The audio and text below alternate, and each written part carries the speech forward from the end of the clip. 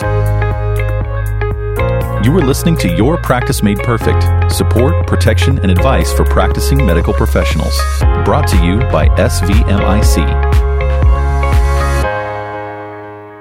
Hello and welcome to today's podcast. I'm Brian Fortenberry. We're continuing today on our discussion from our last episode regarding coverage and policy when it comes to medical professional liability coverage with Charmy Schroed, who is the Vice President of Underwriting with SVMIC.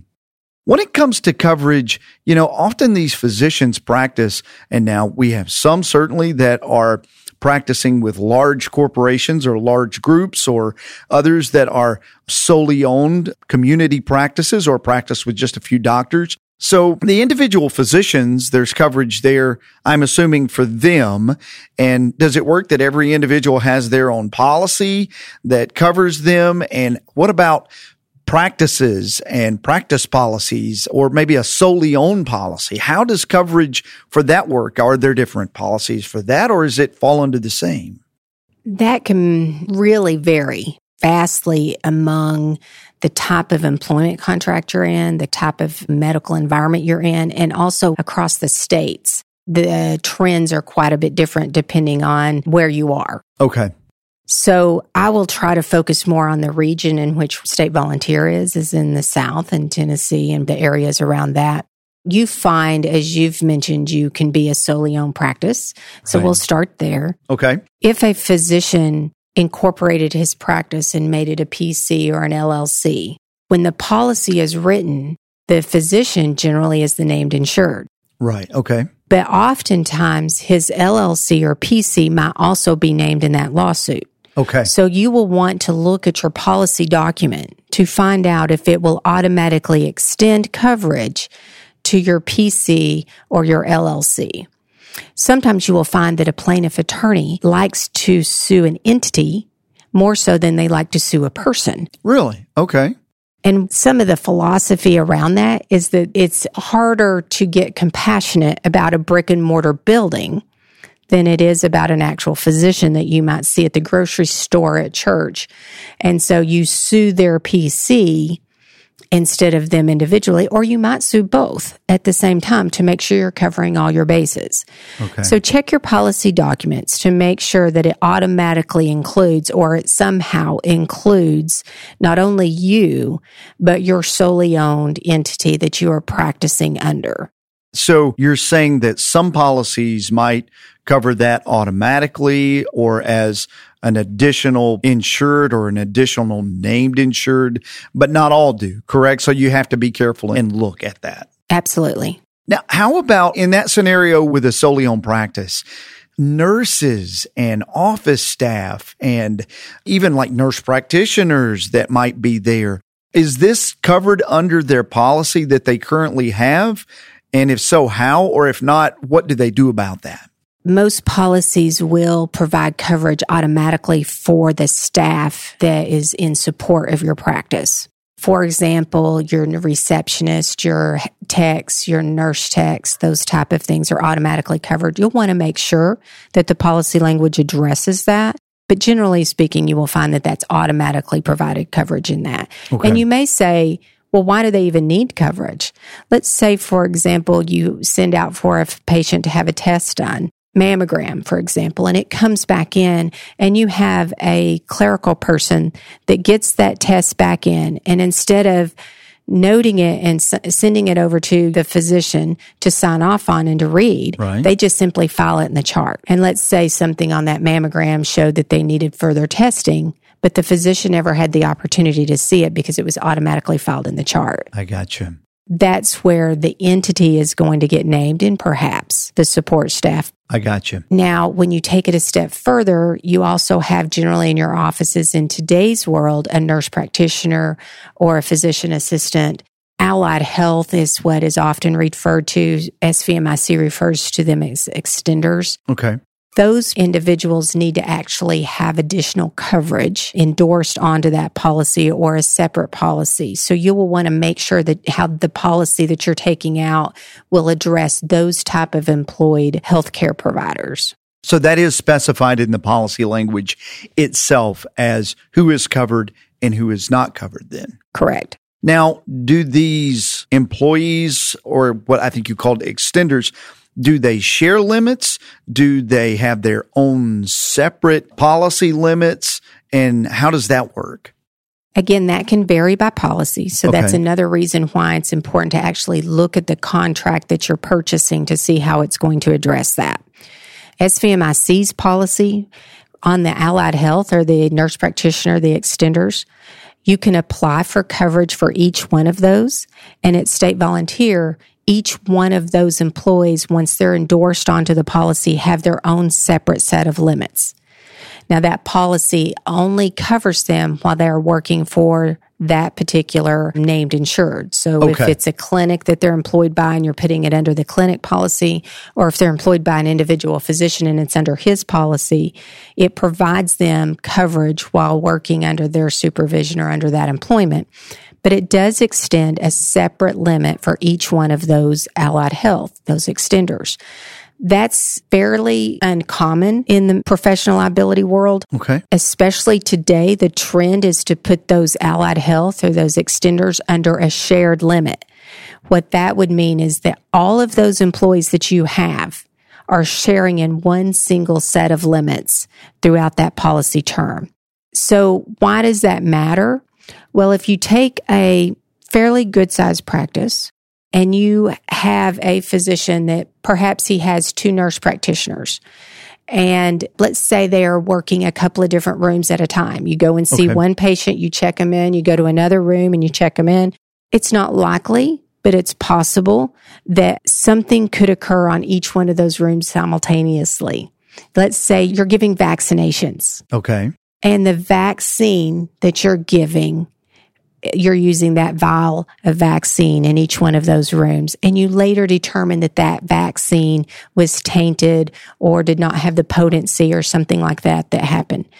That is given by that nurse practitioner in one room, another nurse practitioner in another room. If you are sharing in those sets of limits, then those 2 nurse practitioners are now sharing in one limit for 2 different patients in which they rendered care for. Wow. At State Volunteer, each one of those nurse practitioners would have their own limit. In addition, the physician or the practice entity would also have their limit. Right. And that prohibits the physician's limit from being diluted by the need of the shared limit or of the other extenders. That is so critical in understanding what your policy says, because if you don't know what it says, that could really be the difference in millions of dollars of coverage just on some terminology in the policy. So I think that is incredibly important. We could talk about, it seems like a lot here that is packed into just differences in coverage, and maybe at some point we revisit that. But as we wrap up today, Charmy, give us just a few key points that say a physician, a policyholder that is currently out there that may be looking at their policy maybe for the first time, or those that are getting ready to enter practice. Maybe they're finishing up a residency or getting ready to move into a new area or change companies. What are some of the key components that they need to ask questions about to their new representatives or their company that their policy includes or doesn't include, and some key questions or key things they should understand in making that purchase decision? The first thing they would want to know is it a claims made or an occurrence form. Okay. The second thing they would need to look at is who is the named insured. So are you purchasing your own policy and you are the first named insured or the named insured, or are you being endorsed onto a group policy, which let's say ABC Clinic is the named insured. They would actually be the first named insured probably. And then you as a physician being endorsed on is a named insured. So look at the policy document and see if there's a difference in first named insured and named insured, Okay. as far as rights and obligations and responsibilities. This comes into play specifically with consent to settle. What is that? You will want to check the policy document to find out how they are going to address settlement of a claim. If you are in a position where a claim needs to be settled, then who has the responsibility or obligation or privilege to say, yes, this claim can be settled under this policy under these terms? If it is your policy and it is settled on your behalf, then you would want to have the right to say if that is being settled. One thing that is real important to understand, when a claim is paid on your behalf, in today's world, that loss payment is reported to the National Practitioners Data Bank, and it follows that physician forever. A loss payment in some states will trigger a medical board investigation. Okay, wow. And in some states, that loss payment becomes viewable to the public. And all of your patients will be aware that you just had a loss payment paid on your behalf. Right or wrong, that might be interpreted by the general public as being negligence on your part. You know, if you see somebody's paid a amount of money, you might think they might be a bad practitioner then. Sometimes it's the right thing to do to make a payment. Right. But the important thing is that you as the policyholder, you as the physician, has the right to say whether or not that claim should be settled or not. So you want to check the policy documents to see, first of all, can the company settle without your consent?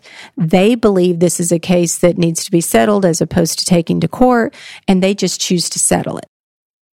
Or do you, the physician, have the right to say if the claim is going to be settled? Or does that defer to your employer or the first named insured on the policy? Who actually has the right to say if a claim is going to be settled on your behalf? That is real important. To me, that would be huge because you might find yourself in a situation where you have a claim settled and you didn't have a say. And then, as you said, this National Practitioner Data Bank, or all of a sudden you get a board investigation in some states based on this settlement and you really never had a say in it. To me, that would be very key to understand if my policy. Now, SVMIC stance on that is what? The named insured has the right to say whether a claim is going to be settled or not. Okay. And the way state volunteers policies are written, generally speaking, is each physician has their own individual policy. So they are the named insured and they have the right to say how their policy and their claims are being handled. Okay. Any other key components that you can think of? We've really hit a lot of information today, and it sounds like you need to know probably what kind of policy you have as far as claims made in occurrence. You probably need to know some limits and how that applies. This consent to settle you were talking about seems to be incredibly important, and just the policy language in general. You probably need to know how either exclusive or narrow that is or how broad it is and kind of the intent behind that, correct? Correct. So in addition to those things, also as we previously spoke about, you want to make sure what triggers coverage. Oh, yes, so, that's right. What is your claim trigger for your coverage? And then what is your right to purchase tail coverage should you choose to terminate that policy? So those would be some of the main things. There's a lot of other small nuances in a policy that we could go on and talk about for days. Sure. But those are the big things that you would want to make sure that you look at. I would like to say the most important thing is not all words on the page are the same. And so it's important to understand what the policy contract actually says. I would also suggest you look for yourself as to what the policy document says instead of just someone's interpretation. If you're speaking with an agent or a broker, most of them are going to be very forthright and very knowledgeable on the policy and will be able to show you exactly where in the policy language it addresses your specific question. I would ask to see that as well to make sure that you see it for yourself as to how that policy is going to be responding directly. Again, it is a contract. It is a binding legal contract, and the words on the page matter. So I would encourage you to take a few minutes to read through the policy. You're going to see some heart around the policy and around the company in which you're choosing to put your reputation in the hands of. Yeah. And so it is more than just a slight thing to consider. It is something very important to take just a few minutes to read through. And if you have questions about your current policy, if you're a current SVMIC policyholder, or even a physician listening to this that either doesn't have a policy with any company yet or are considering getting a policy, can reach out to SVMIC, contact the underwriting department, and get additional information or questions that they have concerning this. Charmy, really appreciate you being with us today. Thank you for all the information. You bet. Thank you. Thank you for listening to this episode of Your Practice Made Perfect with your host, Brian Fortenberry. Listen to more episodes, subscribe to the podcast, and find show notes at svmic.com/podcast. The contents of this podcast are intended for informational purposes only and do not constitute legal advice. Policyholders are urged to consult with their personal attorney for legal advice, as specific legal requirements may vary from state to state and change over time.